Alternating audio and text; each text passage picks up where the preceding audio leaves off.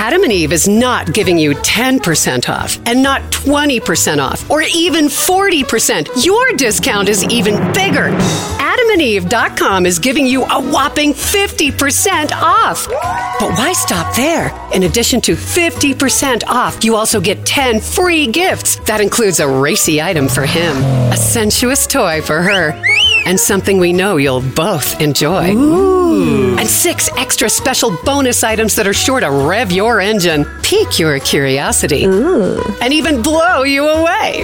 And best of all, free shipping. Always delivered in discreet packaging. So rethink your bedroom routine. Go to adamandeve.com and enter the station's exclusive code at checkout, Miller. And get, you know the discount, 50% off almost any item and 10 tantalizing free gifts. That's Miller. Again, Miller. Have you heard you can listen to your favorite news podcasts ad-free? Good news. With Amazon Music, you have access to the largest catalog of ad-free top podcasts included with your Prime membership. To start listening, download the Amazon Music app for free or go to amazon.com/ad-free news podcasts. That's amazon.com/ad-free news podcasts to catch up on the latest episodes without the ads. Deborah's home was stolen. No, I don't mean thieves stole stuff. I mean scammers literally stole her home. The FBI calls title theft one of the fastest growing white-collar crimes. And this story is why you need Home Title Lock. Deborah says criminals found the title to our home online and filed fraudulent documents claiming they owned our home. Wait, it gets worse. Deborah goes on to say, I was evicted from my own home and $85,000 in equity gone. Nobody believes you can get your home stolen this easily. This is why you need Home Title Lock, because no insurance or bank protects your home from title theft. First things first, go to HometitleLock.com and register your address to see if your home's title has been tampered with. You need to protect the legal title to your home so you don't end up like Deborah. Go to HometitleLock.com now for 60 risk-free days of protection. Again, that's HometitleLock.com. HometitleLock.com. Hey, Steph Heads, we know that a lot of you are having, like us, a tough time getting through this Trump shit show, man. Yeah. And our friend Chez Pazienza passed away 3 years ago this week. And so a lot of people have requested that we replay his 2015 happy hour that he did with us, where he was very candid about the addictions that he's struggled with. You may know Chez as Bob Seska's podcast partner, but just such a brilliant, fierce, funny voice in the resistance, writer and podcaster and all of that. TV news producer. Yeah. Yes. He worked for the biggies. Yeah. And rather than doing a new one, we just thought, because people write me all the time and say, Mom, I'm having a hard time. I'm struggling. I'm feeling suicidal. I'm feeling this. I'm feeling that. And what gives me the most hope is people, other friends, Steph Heads, people, family, reaching out and helping people. You don't know what people are going through. Reach out and help somebody and go, hey, I understand you, and pull them back up, because we need every light in this darkness. We need everybody on that wall. And I know I, for one, am missing Chez's voice in all this every day. So in honor of Chez, we are, instead of doing a new happy hour, this is Happy Hour with Chez Pazienza from 2015.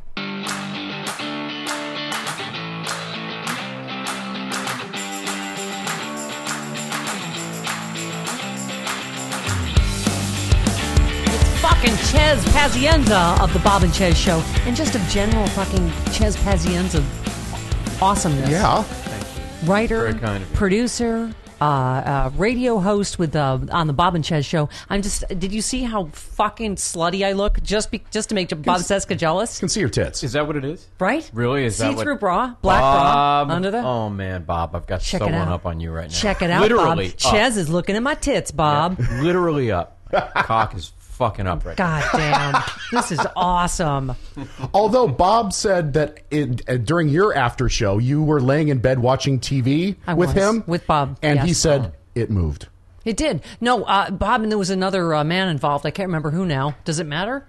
Wait, there was another man in my bed. Man? Yes, there were two men and one woman. I think it was Craig, my fake husband at the time. Because Bob needs a gay sex experience more than any man I've ever met.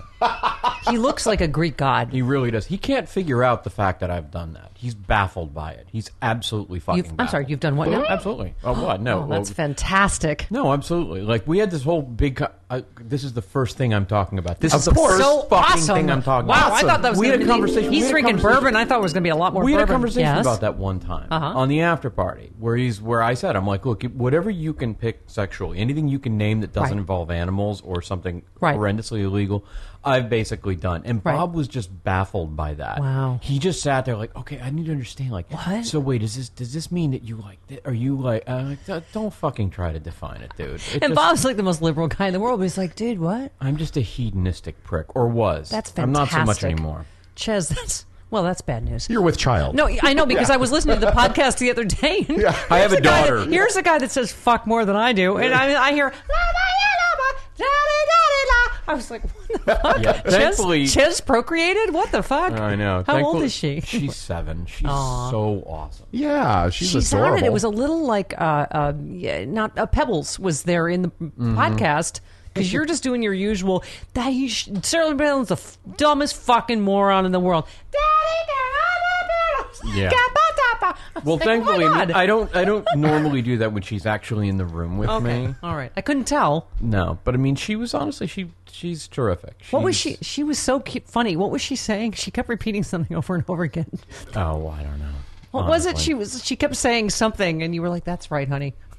You were indoctrinating her. I love that I can't even remember. Yeah. Holy shit. You were saying something about, she's asking who Dan Badandi was. Oh, dear God. And Wow, you said, you said he's the dumbest man in the world, honey. You are 1,000 times smarter. Yeah. Oh, she is. She How old? absolutely is. How old? She's so much brighter than Dan Badandi. And what grade you said? I'm sorry. She'll be going into second. Second grade. Yeah. Aw. And she's my everything. I mean, she is. She's. I can't even begin to describe it. She's everything in my life. I was that guy. I was the guy who, always sort of was I'm still a raging asshole. But, I mean, she just completely, when I saw her and held her, I was like, that's it. Everything is totally different. Yeah. Wow. Now, what? Since we're already like half the way through the bourbon, what is there, Mama? What's happening? Her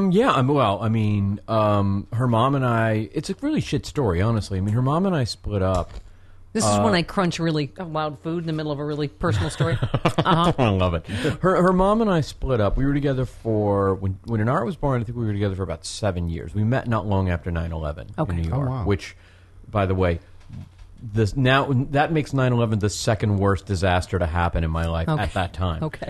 But she and I were together for about 7 years. We got married, and things were pretty ugly. I will not say horrific things about her, right? But it really, really was ugly, and but I was in love with her. I mean, totally in love with her. I was completely in love with her, and I believed in us. It wasn't just a stupid just a really dumb love. Like, oh, whatever you say, honey. I just really believed that we had something special. Right. No matter how many times I've kind of got fucked over for it. Right. And so, we had an R at one point, and I was so excited about it. I was like, this is great. We've been trying so hard because we really were. Oh, were you? Okay. So yeah. I had, in 2006, the thing that made me start the blog that eventually led me to Bob and everything else in my giant career. Right, but not in a gay way if you've just tuned in. Right, exactly. No. Because Bob, I guess, is uptight about that. Whatever. Okay. For a straight guy. Gorgeous, chiseled, straight man. I think he could have had his way with Craig. Well, we had quite a three-way in my bed. It was really something. If you'd taken a picture of that, I would never stop blackmailing. We were mostly just radio and bike geeking out together. Right? Did you do the Cannondale? And also, when did you start? He's a man who cycles, who wears the outfits yes, me that too. you have to wear to cycle. Yeah. And he has the colossal, weirdness or nerve, whatever you want to call it, to be like... gay thing kind of confuses me. You're a man that wears spandex everywhere, like a superhero. Anyway,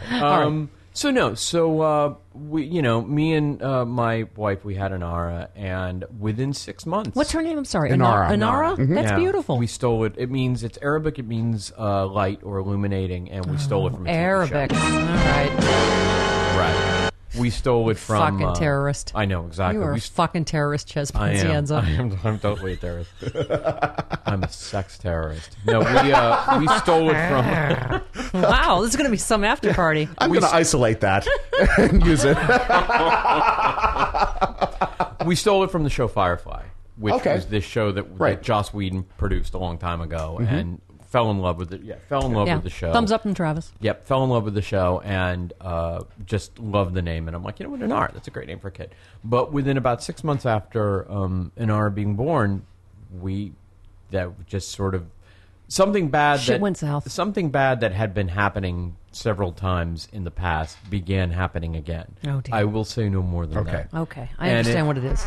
It's because you remember Camille Grammer had IBS, irritable bowel syndrome, Yeah. and don't be. It's not There you go, anything to be ashamed to talk yeah. about. Let's just say it was that. Mm-hmm. That's what it was. Okay. So it started up again, and I'm just like, that was the point where my self-respect just said, okay, it's time to take your daughter and go. And and look, I mean, again, I oddly enough, I wrote at one time about what was going on in my life and sort of how I felt. You are a fantastic writer, by the way. Thank you. Can we say that before we get too liquored up and start pawing each other like animals? I really, honestly, I very much appreciate that.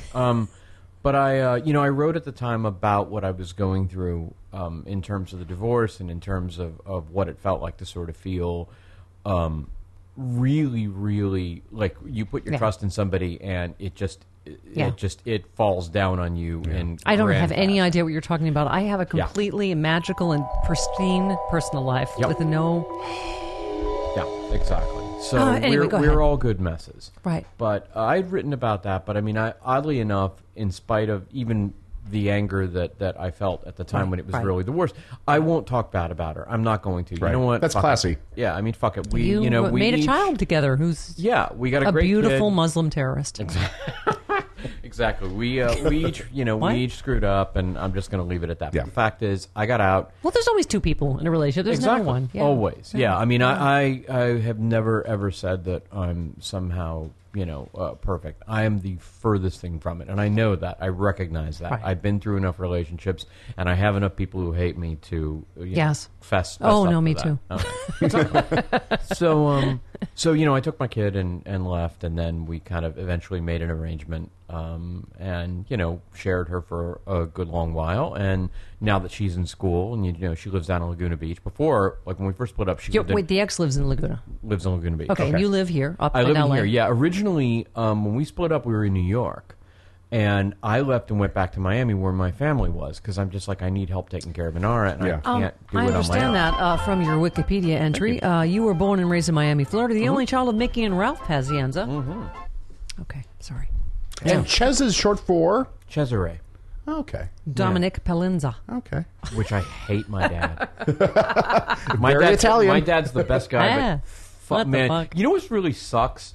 My dad has given me my entire life. He said, I don't understand how you became such an arrogant, cocky little shit. And I'm like, you named me Cesare. What do you fucking expect from me? Like, how did you not...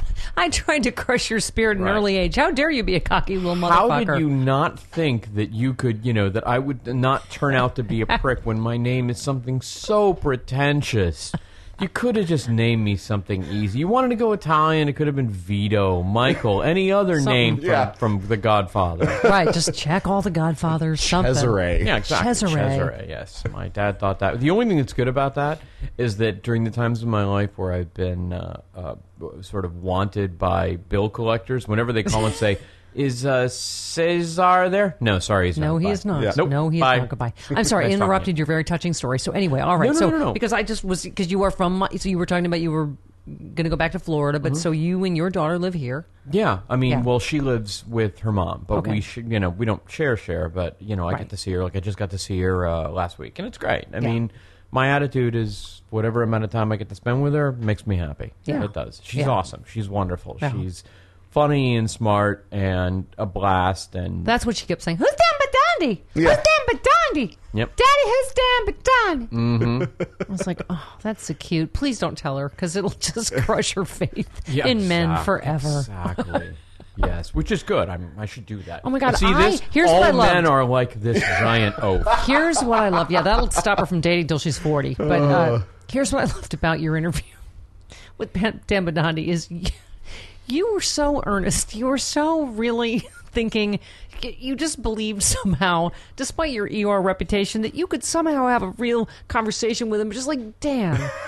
Yeah. But that's just not. But Dan, I was like, oh, bless his heart. That is so cute. Yeah. He really thinks somehow. I mean, no, I didn't think. I knew I would never get through with him. And Bob and I decided before we did this that, we had a little powwow, and we decided very early on we are not going to try to have a debate with him. Right. Because otherwise it's going to turn into Bill Nye and whatever that creationist asshole. Yeah. Whatever that fucker is, right. Yeah, and right. you legitimize him. Right, you said that. Yeah, it's going to turn into that. And I don't want that because you're talking about people who deal in, for the most part, logic and reason, and somebody who is completely out to fucking lunch, who has absolutely nothing good to say about anything. He makes no sense at all. Right. So I'm like, I'm not going to allow that to happen. And, and as we got into it, I learned that you kind of get roped in no matter what happens. Oh, yeah. You do. The same thing happens with right-wing callers who call our show. Oh, we just had one today. Yeah, But, you get roped in. You can't help it. Yeah. But, Chaz, you could tell the real, sort of passion in your voice, though, as someone that has about that age daughter. When he's like a Sandy Hook denier, you're just like, you know what? Yeah, that just, you can't. Like your sort of passion and outrage came out because you're like, No, you know what? That's just not. That's not in the bounds of debate. That infuriated me. Yeah, That we're just sort of like when infuriates people call and go, oh, no, you guys, you're lying because I only listen to Fox News and The Patriot. And we're like, what? Okay, there are not two sets of facts. And you cannot start from a proposition that Sandy Hook was a hoax. That's not a sane person conversation. Right. No, that's it exactly. It's, there used to be before, I'm a very media-centric guy. I look at everything through that sort of prism. Right. And there used to be a time when if you had a disagreement with somebody who didn't hold your same political views, you all started with the same, the Venn diagram, you all started with the same group of facts. And then each of you had different opinions. And guess what? That's fucking cool. That's the way life is supposed to be. But when each of you approaches an argument with completely different sets of facts, and one of your facts is completely fucking crazy and out to lunch, then no, that's it doesn't work that way. It can't be. Your facts are not, opinions aren't facts. Well, guys, it's 2020 now. That means the new Sexy Liberal Tour of 2020. You know what that means? I am being Me Too'd by a bunch of 10-year challenges of people posting pictures from Sexy Liberal 10 years ago. What is my only weapon? Plexiderm. That's right. I'm now struggling to look like I looked at my pictures 10 years ago. But Plexiderm, man, it gets you close. It's magical. Right? Yeah. Like under-eye bags, wrinkles, crow's feet, all that stuff. It's a clinically studied serum. It's just, they're gone, and I'm telling you, a couple of minutes. It lasts all day. I put it on in the morning, put makeup over it, whatever you want to do, and there you are. Bam. It's just you, but 10 years younger. There you go. It's a time machine in a bottle. Just like that. Join the Sexy Liberal Nation. Do it. Plexiderm. Go to tryplexiderm.com. You can use my code VOICES for 50% off a full-size bottle of Plexiderm, plus an additional $10 off. My friend Trish had to ask me, is it really good? I was like, yes! Look at me. For God's sakes. 50% off plus an extra $10 off. Offer also available by calling 1-800-685-1292. Mention the code VOICES. Plexiderm backed by a 30-day money-back guarantee. Visit tryplexiderm.com today. Use my code VOICES at checkout. That's tryplexiderm.com. The code is VOICES. Well, you wrote a great piece on, who's our friend? Brian Fisher. What a fucking douche. You're like, far-right nutjob Brian Fisher knows why God let all those kids die at Sandy Hook. Because their God, as you kind of said, is kind of a vindictive prick, really. Yeah. Really? Really? God's like, you know what? I don't like this abortioning fucking knob gobbling shit, and I'm going to let some 6-year-olds take it in the face from a AK-47. Yeah. And you grew up with some religion, too, so you have some perspective on this, don't you? Sure. Oh, funny you should mention that. Here, pop that down. All right. Chez Pazienza attended elementary school. This is your life. At Atlantic Christian School in Hialeah, Florida. Hialeah. Was enrolled for the 8th grade at Dade Christian School, a strict British academy. Oh. Please proceed. Dade Christian was really hardcore. Southern Baptist. Evangelical. Oh, yeah. Okay. They had 12 years hard time Catholic school, but I don't think that's the same as that shit. No, it's not. They had the central casting preacher who had the swept back. Fire and brimstone. Oh, yeah. What a dick. At my sister's wedding, there was she got married in a Southern Baptist church, and there was a fire and brimstone preacher doing a sermon during their wedding. I'm like, is this appropriate? I think, and you know what? They will figure out a way to turn anything into an opportunity to. You gotta come over to Christ, because you know what? You don't know whether your friend who just got married will kill that other person in his or her sleep. Yeah. So that. Didn't your sister stand up and say, "My brother is a godless communist knob gobbling fag"?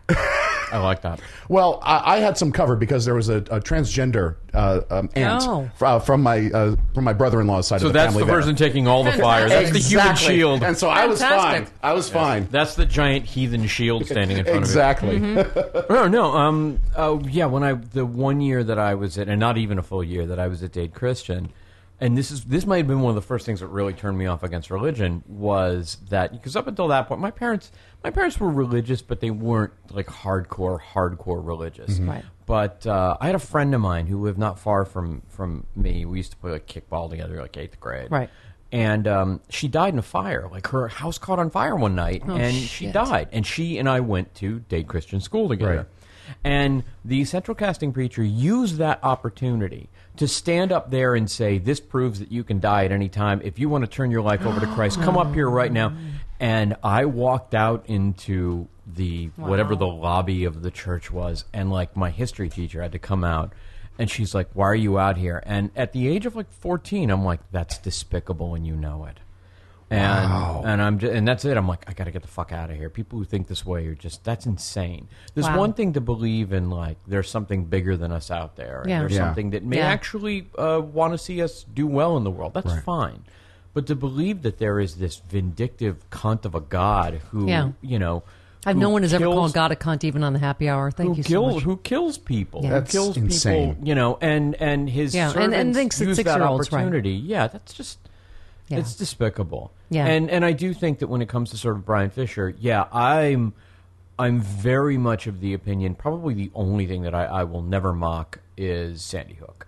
I think anybody who uses that sort of opportunistically to make get some sort of political or cultural scalp, or, God forbid, the goddamn fucking pricks who believe that it never happened, fuck them. No, but I mean, Ches, no. it's like they accuse us on the left of, you're politicizing. It's like, really? Saying, maybe we should stop 6-year-olds from getting shot in the face in school. Yeah. As politicizing it, as the president saying, going, this doesn't happen in any other civilized country. Yep. Maybe we should fucking do something about this. And then if we're not going to do something about it after 75, or actually, I'm sorry, 90-something percent of Americans want background checks, like, to be better than they are. Like, what the fuck is going on? I'm very aware of, like, I don't like to believe that that my political view is the default setting. I think that's arrogant. But at the same time, yes, I do kind of think that it's not a liberal or conservative or any kind of point of view to just say, look, you know what? The common denominator in all of this is that there are guns, and a lot of them, and people are being killed because of this shit. And, I own a gun. I'm not saying get rid of every one of them, but you better make it fucking tough to get. Yeah. And you better really, you better really make it something I just read a piece in the LA Times yesterday. I'm going to talk about tomorrow that was talking about this whole myth of you need guns for protection. I mean, there are statistics and studies showing you are more likely to be killed by a gun, suicide, homicide, accidentally, when you have a gun in the house. It's bullshit, this whole fucking thing. I think about you need a gun for... I think everybody has the fantasy. They do. I do. I have that fantasy. I have that moment where I'm like, you know what? If something really bad happened, look, I've been trained. My dad's a cop. My dad's I was going to bring that up. That's next to my fun facts. Yeah, I mean, if I were put in the right position, I've been trained. I'm willing to do it. I would pull my gun and I would do what needs to be done. But that's a fucking fantasy. I mean, there's a possibility it could work. Sure. It really is. What's in the piece is about the presumption is like weaker people, like women, need it for protection. And they did a study on however many sexual assaults. You know how many women protected themselves with a gun? 0. 0 were able to defend themselves with a gun. Right. I mean, mace, running away, all kinds of other things work better. A kick in the balls. Yeah, Right, there right, you go. right. Yeah. The number of times in my life where if I had a gun, I would have gotten myself into so much fucking Oh, trouble. God, I am a spaz and a drunk. Yep, exactly. Right? Yeah, a drunk. I would have been a drunken asshole, and I would have gotten into a fight and pulled a fucking gun on somebody, and I either would have hurt that person or, and deservedly so, that person would have fucking shot me. A friend of mine works in the military and said the one thing you can't talk about is the number of military suicides, which is horrible. Yeah. And more than combat deaths.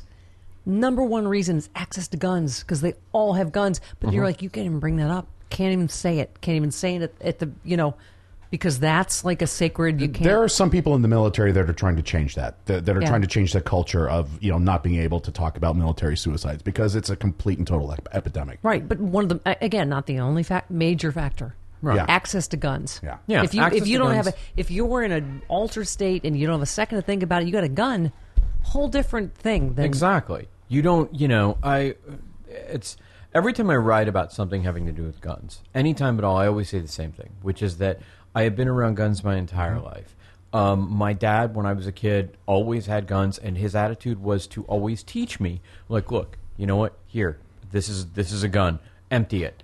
But I just saw you empty it. Doesn't matter. Empty it. Empty it. Hold it down always. Don't ever point at anybody. Don't point at anybody unless you intend to kill that person. Kill that person. Not shoot that person. Kill. And it's like, so because of that, I got a real respect for, these things are fucking dangerous. Yeah. Absolutely. But not everybody gets that lesson when they're growing up. Yeah. And I think it's absolutely incredible that, speaking to sort of what you were talking about the way the military thinks, this idea that we send these people off to war to kill, and then they come back and they're just going to be like, okay, yeah, I'm we're fine good. now. We're, I'm yeah, good. we can snap kind of like in the Hurt Locker. We can snap back into buying cereal. We're good. Yeah. It's like it doesn't work that way. You train these people to be killers, they're going to become killers, and that's okay. That's what they're supposed to be. Yeah. But you better have a program in I place look at- And a support system I of look some at sort. war footage. I look at even films. I'm like, I'm surprised not everybody doesn't have PTSD. How could you possibly, as a human being, go into that and not have some form of PTSD? Yeah, no, exactly. And what they see is 10 times worse than what you see in a movie. Right, Yep. right. Chaz. Chaz, sorry. Chaz? Sorry. Listen, I'm getting liquored up. That's all right. Chaz, immediately after high school, you enrolled in the University of Miami, majoring in motion pictures with a double major in psychology. I did, yes. Nice. What?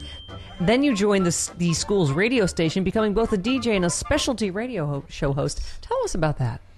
No. What sort of specialty show? Look, honestly, I'll tell you something. I went to college for all the wrong reasons. I went to the University of Miami because I wanted to work at the radio station. Because I grew up listening to VUM, and VUM was the only station in Miami that played like what is now known as alternative music.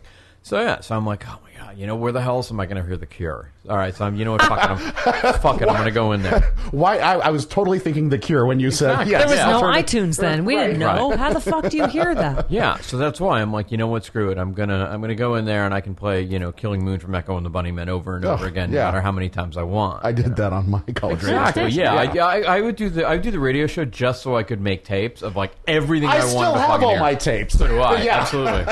You fucking bootlegging motherfuckers. Absolutely. Totally. Yeah. But yeah, I mean, that was why I got into it. And then I joined, instead of doing the smart thing and getting a real education, I joined a band. That's what I saw. Alternative rock band. Yeah, I joined a band and we played out for... What was the name? The name of the band, I fucking hate saying this even now. We all got shit-faced drunk one night. We've been practicing for, playing with ourselves, so to speak. For a good several months, and then we got a call like, all right, you want to come and play this gig? And okay, we got to do it. And we're out drinking. Like, all right, what are we going to call ourselves? You know what? Fuck it. Let's pick the stupidest name we could think of. And we'll change it tomorrow morning. Yeah, we named our band after a suburb of Miami called Coral Gables. Yeah. Coral Gables is a stupid fucking name for a band. But we figured, all right, you know what? We'll just change it. And that show went over really well. Like, all of a sudden, everybody at UM was like, oh yeah, you guys are in Coral Gables. Snicker, that's a stupid name. And I was just like, all right, fuck it. What am I going to do? Right. So we kept the name, and we played together for, I don't know, like 3 years probably. Yeah. We did good. We did. We had a, we had a song. Somebody sent me an article recently, which I thought was really funny, about how we apparently had the #1 song at in local radio of 1990 or something. Awesome. Like shit like that. Fantastic. But we did. I mean, we did good, and it was great. It was awesome to play. I was really, really glad. What did you play? I played drums. Drums. Ooh. Yeah. So it was. It was a lot of fun. And then we broke up, and I'm like, okay, well, fuck that. Now what am I going to do? that. And that's Those how I got into assholes. TV. Okay. Yeah, so let's talk about that. So, and you end up being a producer at CNN, at MSNBC. I started at SVN in Miami. Which Okay. Is, You got Emmys, Golden Mics, all kinds of shit coming out of your ass. Your Exactly. fancy ass, Ches. I do. It's very fancy. SVN is whenever you see, like, if it bleeds, it leads, or you see that's it. basically the entire Fox News, like, insane Listen, we do graphics. Florida Stack Action every news. week. Action news. Yeah, that's Yeah. you can trace all of that back to SVN Wow. at the end of the 80s and beginning of the 90s. It was insane, and I loved every fucking second of it. It was like the whole thing was like being on cocaine from the minute you walked into the door to the minute you left. And actually, we usually were. There were more drugs in that place, and I loved every second of it. Awesome. But yeah, it was just, you got a TV station in Miami that was just insane. It was like fucking, a mile Yeah. a Were second. you number one? We were number one. We were number one across the board. Awesome. Wow. And the place is like a pirate ship, and I loved it. I fell into it. I got a gig in news because I was actually working right after the band broke up. I was working as a courier, like delivering shit around town. Fantastic. On a bike? Not on a bike, No. but in my car. Okay, But okay. I dropped something off one day at SVN, and I saw a little sign outside, positions we've got. Writer. I'm like, I can write. I can Yeah. do that. And I applied, got the job, and 6 months later I was a producer. And I'm just like, I'm a 22-year-old producer in the number 14 market, and Holy I have no cow. business being here. And yeah, Did you feel it in over your head? No. And Okay. that was the best part about it. I learned early on, it's like, put your hands on your hips and just stand there like you know shit, and that's good. that's how you That get works. by. Yeah. And that's what I've learned, and that's what I do for the rest of my life.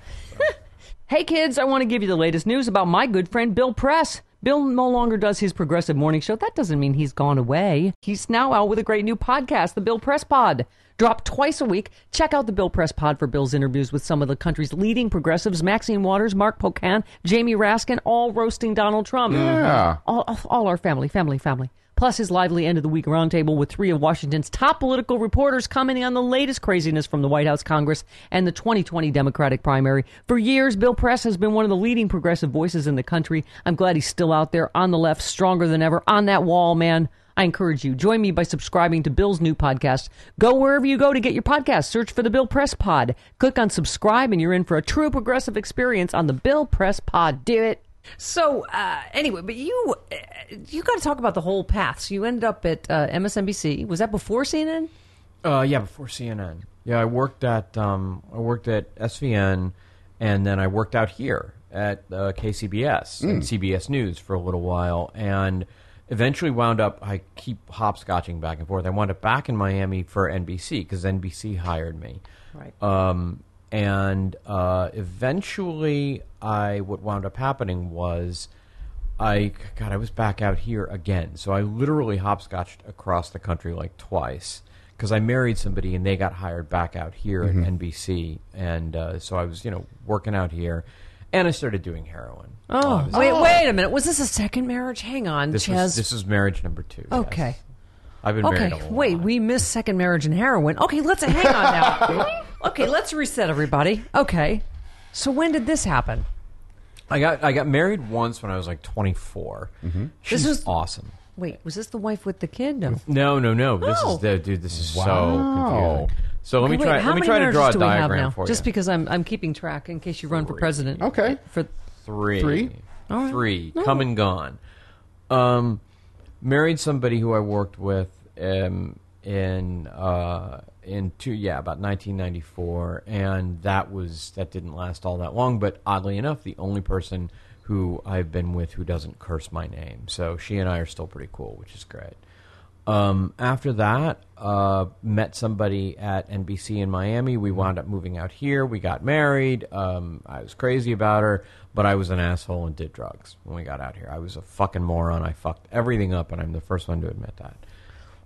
This was the heroin phase. This was the heroin phase. Wow. And a lot. I mean, before that, I'm so I had happy done you're a here to crap talk to load. us today because you are brilliant. I did a shitload of ecstasy back in the 90s, too. Like literally every weekend for about 3 years. So Look at me thinking I'm all hardcore with my Chardonnay over here. Really? Uh-huh. Yeah. I'm sorry. It's Molly now. Pardon me. Kids totally understand what they're doing. But I did drugs, too many, and finally just like living here, I'm like, this is going to kill me. So went back to Miami just to get out of town. Just the idea was just to go back for a month and go into rehab, because I'm like, you know what? If I try to go into rehab out here, I'm going to leave and I'm just going to go buy heroin. Yeah. So get the fuck out of town and go. Went back, spent a month in rehab, and when I got out, like my wife had left me and everything had fallen apart, and it was a disaster. And I'm like, you know what? There's nothing keeping me in LA anymore. So I just went back to my parents and cuddled up in their guest bedroom and did a whole lot of nothing. But 2 weeks later is when 9/11 happened. Oh. Whoa, shit. Yeah, And so I wait, that's when you just went to gotten out of MSNBC. rehab. Yeah. So basically, I got out of rehab, and I was a disaster. I lost 30 pounds, and I looked like shit, and whole life had fallen out from under me. And I seriously, I was in my parents' guest bedroom just going, all right, what am I going to do with my life? I have nothing. I may as well kill myself. There's no business being here. And because when you get off heroin, you can't sleep, because when you've been feeding your body nothing but drugs, it doesn't really give a fuck about anything else. And so I didn't eat, I didn't sleep, and I happened to be up at, before 9 a.m. on September 11th, and I watched it happen, and I'm like, what the fuck is this? And the most amazing thing came over me at that moment, because I'm like, I have nothing. I can do anything I want. And I just said, you know what? I'm getting in my car and I'm driving north, and I'm going to either work for a TV network or station if they'll have me, and if not, I'm going to hand out water and help people. I've got to do something. Wow. I've got to rebuild my life, because otherwise I'm just going to sit here. And drove up there, and before I even got there, I got a phone call from MSNBC, and a good friend of mine was the EP at the time, and he's just like, come on into work. And I lived for 5 months out of a hotel room and covered 9/11, and that's how I rebuilt my life. Wow. 2 months, 2 weeks out of, not even 2 weeks out of rehab. So, Holy fuck. And so then... So 9/11 kind of helped you turn your life around. 9/11, and that's why you named your daughter after a terrorist, am I right? Exactly. Okay. Exactly right. Shit. What? Stephanie. Was that wrong? I've told people this before, and it sounds terrible, but 9/11 was covering 9/11 was horrible. I mean, it was. You would go for hours and hours and hours working nonstop, and then you would stop and go off into a corner and cry for 20 minutes. Yeah. And then you'd go. I was working in New York then. Yeah, I was hosting Pure Oxygen on the Oxygen Network. I was working in talk radio at the time, and we were on the air as 9/11 was happening. So and then you pull your shit together and you'd go back to work. Yeah. And I had a woman crying in my arms because her husband had died, and I had people coming up to me for the first time in my life saying, "Can you put us on TV?" Normally, when you see us come in, you're like, "Fuck you, get away from me." Right. I had people thank me. That was so weird. Like, thank you for what you're doing. Like, nobody thanks news people.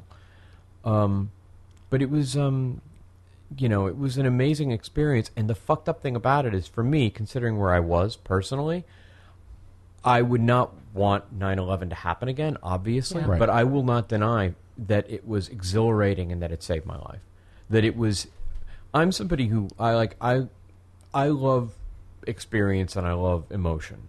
And 9/11 was a million emotions at once. Sure. Yeah. It was a rush. Yeah. Everything was different. It's like the whole world was different. No, I mean, Jess, I was there. I was driving in. I'm like, oh my God, I'm going to be late for my pre-tape. My producer's husband calls because you couldn't get any call. He said, turn around. Manhattan's closed. I was like, Right. Manhattan's closed. I'm sorry, what do you mean? He's like, bridges, tunnels, closed. Everything closed.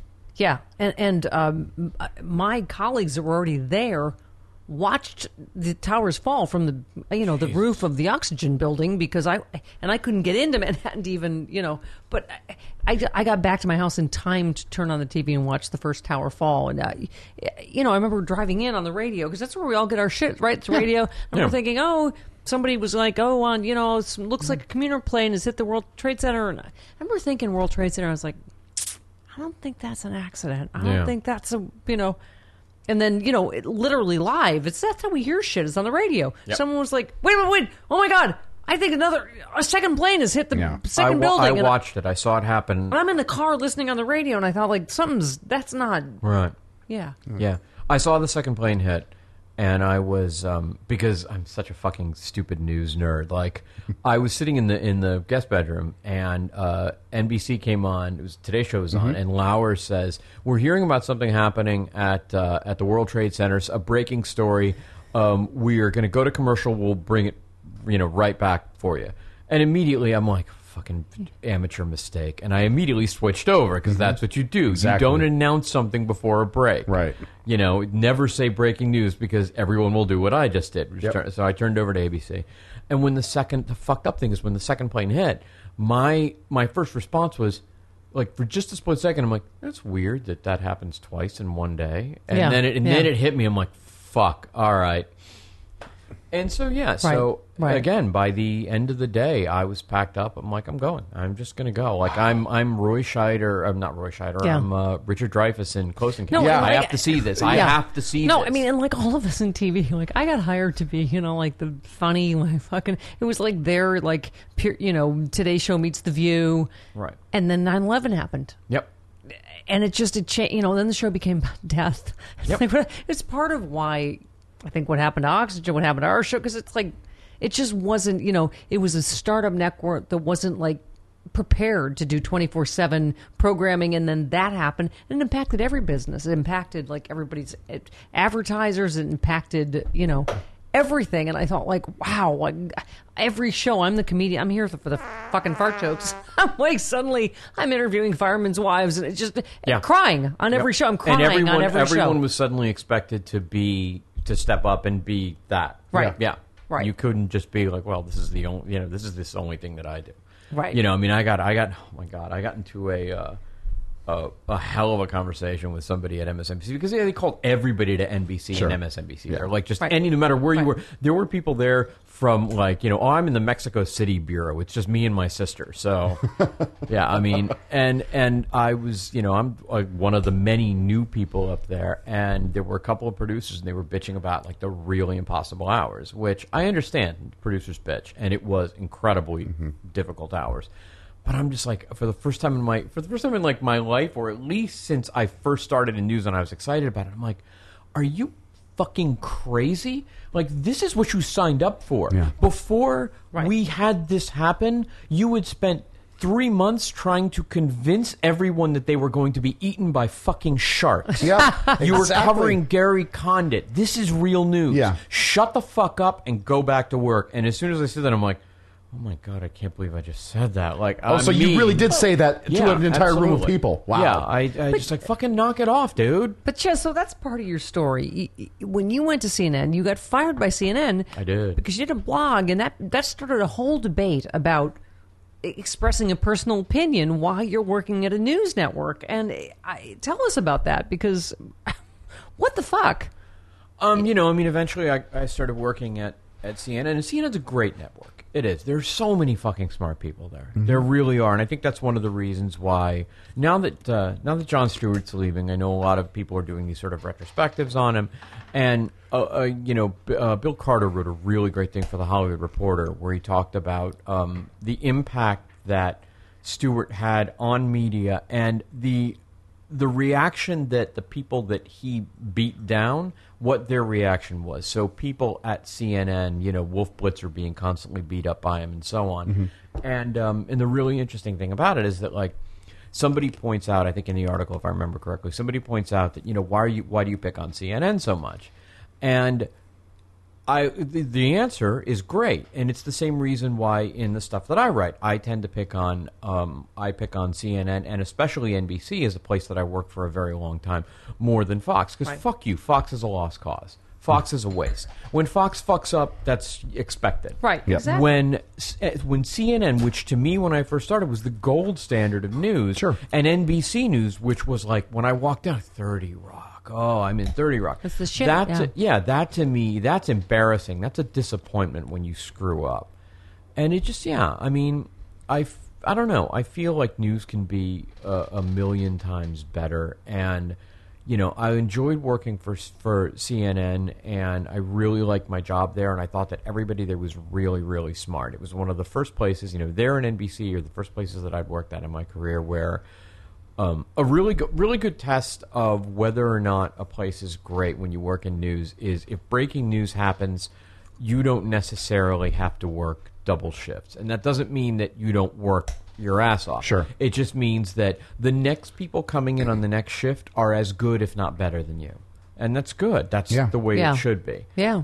But, I worked for CNN for quite a while, both in Atlanta and in New York. With our friend Jackie Scheckner. With Jackie. Love Jackie to death. Absolutely. She's fantastic. Well, I mean, and, you know, why Jackie Scheckner's not back full-time in news is another indictment of the system. I mean, I remember, my God, I shot a pilot. You remember? I shot a pilot for CNN Headline News to follow Glenn Beck's show. Oh, lucky you. And everybody was like, oh, my God, it tested so great. Everybody loved it. And I remember I called Monday to see what's happening. They're like, oh, the guy in charge just left for Fox News. The guy that just, like, greenlit your pilot. You know, and it's like... Oh, Joel Cheatwood. Yes. Was it Cheatwood? Yes. Yeah. Cheatwood was my news director. Isn't he one of the smartest guys in TV? Cheatwood was my news director at SVN. He was the guy who hired me. Wow. Yeah, he's one of the smartest guys I've ever seen. He's very smart. He is. Yes. He's fucking brilliant. He's also an evil genius, but he's a very, very, very smart guy. Yeah. And I will always have respect for him, though, because he hired me. Yeah. So. But I mean, and this is what happens. Like MSNBC, we were laughing because we filled in for Imus when he got fired. Well, we didn't fill in. We took over for a few days. For 3 days. Yeah, when he was fired. But the executive in charge at the time said, like, you know, even though you guys are doing great and the response is amazing, you're not going to get this because they're going to go with someone in network they already have to pay, which is Joe Scarborough. So, like, God, what a waste. And so, like, that's how TV goes, right? And that's you go, exactly like, got it? TV and goes. his ratings are shitty. But you They go, like, it's a Republican hosting 3 hours on a network that's supposed to be geared to progressives, right? Like, Yeah, I mean, and it's and the funny thing is, people who work with them are really good. Chris Licht, who used to be the executive producer of that show, is now the executive producer of CBS. I worked with, again, small world all the way across the board. I worked with him at NBC out here, and you know, fucking brilliant guy, very, very smart, and he'll be the first one to tell you, but totally true. But he's, I think he runs CBS This Morning now. Okay, And now the guy who runs, I think all of mornings is Alex Corson, who's another guy I used to work with at CNN. Right. But CNN is a good network. It is. It's a smart network, and I love the people there. Yeah. No, I was on Aaron Burnett a lot. Yeah. It just, were you really? Yes, I was on every day. Because I don't watch Aaron Burnett. And they were like, oh, it's the highest rated segment, and oh my God, everybody loves you. Right. And then we all said, you know, is there any chance we might get paid? Right. Because we were on every day for months. And they were like, no. Yeah. I stopped watching Aaron Burnett after she left Chris Matthews, where you could literally watch Chris Matthews, like, his cock get hard and the little dancing hearts over his head whenever you got to talk to him. That's a little. He got that thrill up his leg. Yeah, That's a little. Okay. But I worked at CNN for a while, and in 2006, I started having really bad headaches, and I got a brain tumor. Oh my God! For fuck's sake, Ches. It's true. Is that in the Wikipedia? No. Is it not? The heroin. I mean, the drug rehab is. Well, that's because who gives a fuck about that? But either way, the only reason I'm saying this is because that's why I started doing the blog, because I had time off for medical leave, and I'm like, all right, you know, you need an outlet. Yeah, I'm like, my choice here is I can play, you know, Splinter Cell on Xbox for, you know, 5 months, or I can write. I'm like, oh fuck it, let me write. So I wrote, and I'm like, I just want to keep doing this. And then after a while, finally CNN caught on, and they were less than pleased. So, wow. I mean, you know, because that's the whole, like, first of all, the whole myth of the liberal media, because it's not like, we were talking today about the New York Times. Mm-hmm. that some, conservative wrote a piece, was like so worried his conservative friends would see it. They're like, oh, we don't read the New York Times. It's a, liberal rag. We're like, really? You have, Maureen Dowd's, burn book about Hillary Clinton every week. You have, Judith Miller, being a stenographer about the Iraq War. Really? Right. What the fuck has happened? No. That you can't have opinion, even though, it's not even accurate what opinion is. Well, everything has changed a hell of a lot in just the time since I've been canned. I mean, that was 2008. That's forever ago in terms of social media.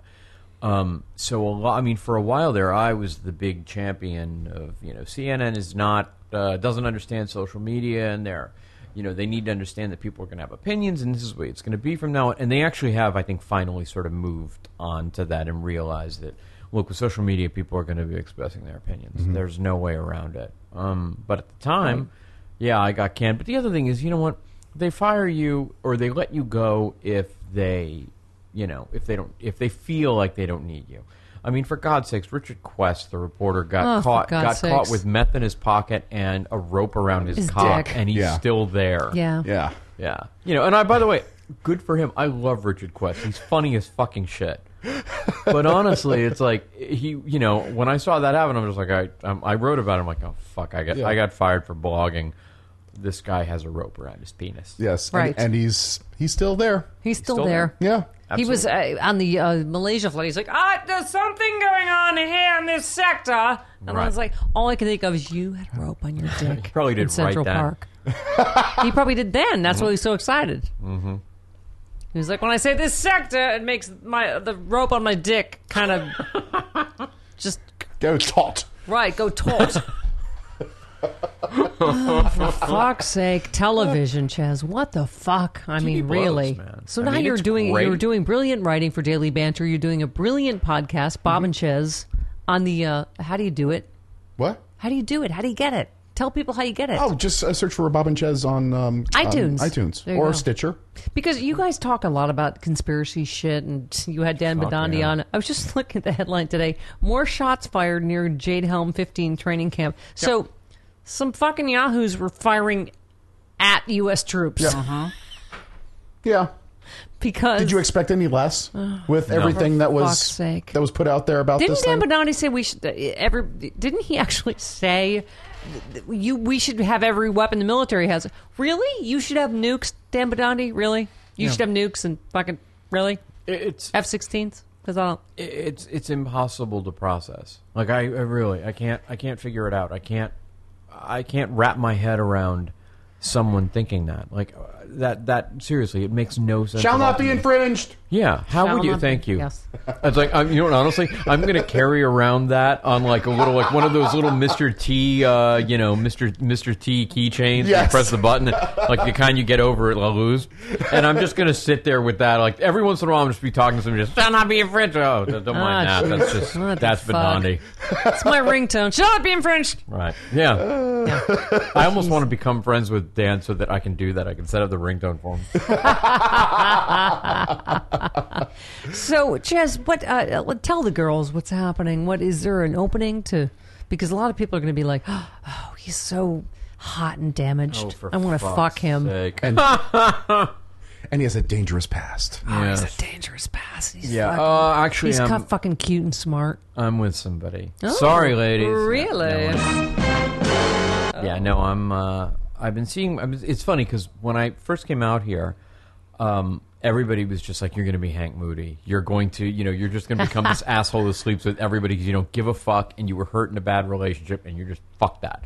And I wanted to, like, I'm going to do that. I'm going to fucking do that. Yeah, and then I got out here, and within not even a week of being here, I met somebody who I've been friends with on all the way back to MySpace. Wow. Somebody who was a reader of the blog, and she's just like, she's somebody who I'm like, you know what, she seems really cool. We're just going to go grab dinner because she's a cook, and I, fuck it. There's somebody really cool to take to dinner. So I'm like, yeah, we've been talking forever. Let's go have fun. And that was it. We hit it off, and she's been awesome, and she really is awesome. She's great. So, how long has this been? This has been happening since since a week after I got out here. So our first date if you want to call it that, our first meeting up was January 1st of 2012. Aww. And we've been together since then. If you happen to live in the LA area, she's a chef at Tureen over on Beverly, and occasionally at Papi over on Franklin. Fantastic. Nice. Look at him sucking back that bourbon. I can tell this after party, Chris, is going to be epic. Awesome. So I'm epic. glad. So great. Look, my friends are getting here now. Your prediction of ending up naked and covered in vomit may come true. Cool. I'm all for it. Pretty sure. That sounds really good. Ches, you are a delight in a really dark, sort of interesting way. No, but that's very kind of you. This conversation has been absolutely fascinating. Yeah. No, I'm glad. Thank you. Yeah. That makes me feel really good. Yeah. I want to lick those dog tags around your neck. I don't know what's happening. Something is fucking up right now. I know. I I think need you to just start made him dressing blush. like somebody my age. Ches is fucking an awesome writer for the Daily Banter, and also Bob and Ches Show. You can find it on iTunes. Yep. And Stitcher. You can find him, I think, Naked on Me later on, but I'm not for entirely certain. Let's just see how it goes. We love you, Bob. I'm sorry, Bob? Ches. You called Oh out. my God! I yelled Bob's name out. I told him I was going to do that. I told Bob I was going to yell his name out. That is so awesome. Oh my God! I'm so Honestly, sorry. you were fulfilling Bob's biggest fantasy right there. I promise just you. yelled Bob's name out. I love you, Ches. Thanks for coming, Ches. Thank you. Thank you guys for having me. Happy fucking happy hour. Travis, Chris, you know Trish from Robin Trish, right? Of course. Right. One of my best friends. Yeah. Can you believe? She texted me. She's like, "Hey, does that Plexiderm stuff really work? What? When have I lied?" I was like, "Yes." And so she got it. And then what happened? What happened, Sean? I get an unsolicited testimonial right on my phone.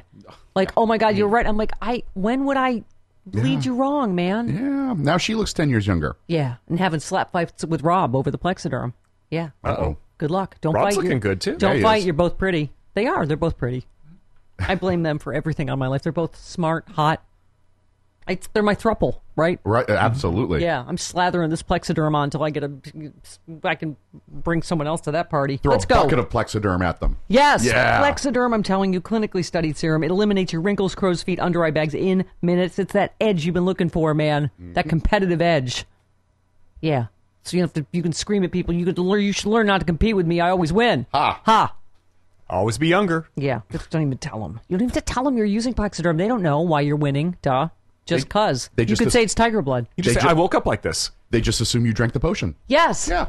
Right? I've been hanging out with Morgan Fairchild. You wake up like you're in a Lifetime movie. Right? Just like, Or no. on Falcon Crest. Yes. Get that Falcon Crest edge. But you don't have to put Vaseline on the lens. No. Try Plexiderm.com. The code is VOICES for 50% off. Don't pay Hollywood prices. You get 50% off for a full-sized bottle of Plexiderm, plus an additional $10 off. That's right, 50% off, plus an extra $10 off. Offer also available by calling 1-800-685-1292. Mention the code VOICES. Plexiderm backed by a 30-day money-back guarantee. What do you got to lose? Nothing. Ain't nothing. Visit tryplexiderm.com today. Use the code VOICES at checkout. Tryplexiderm.com. Code is VOICES.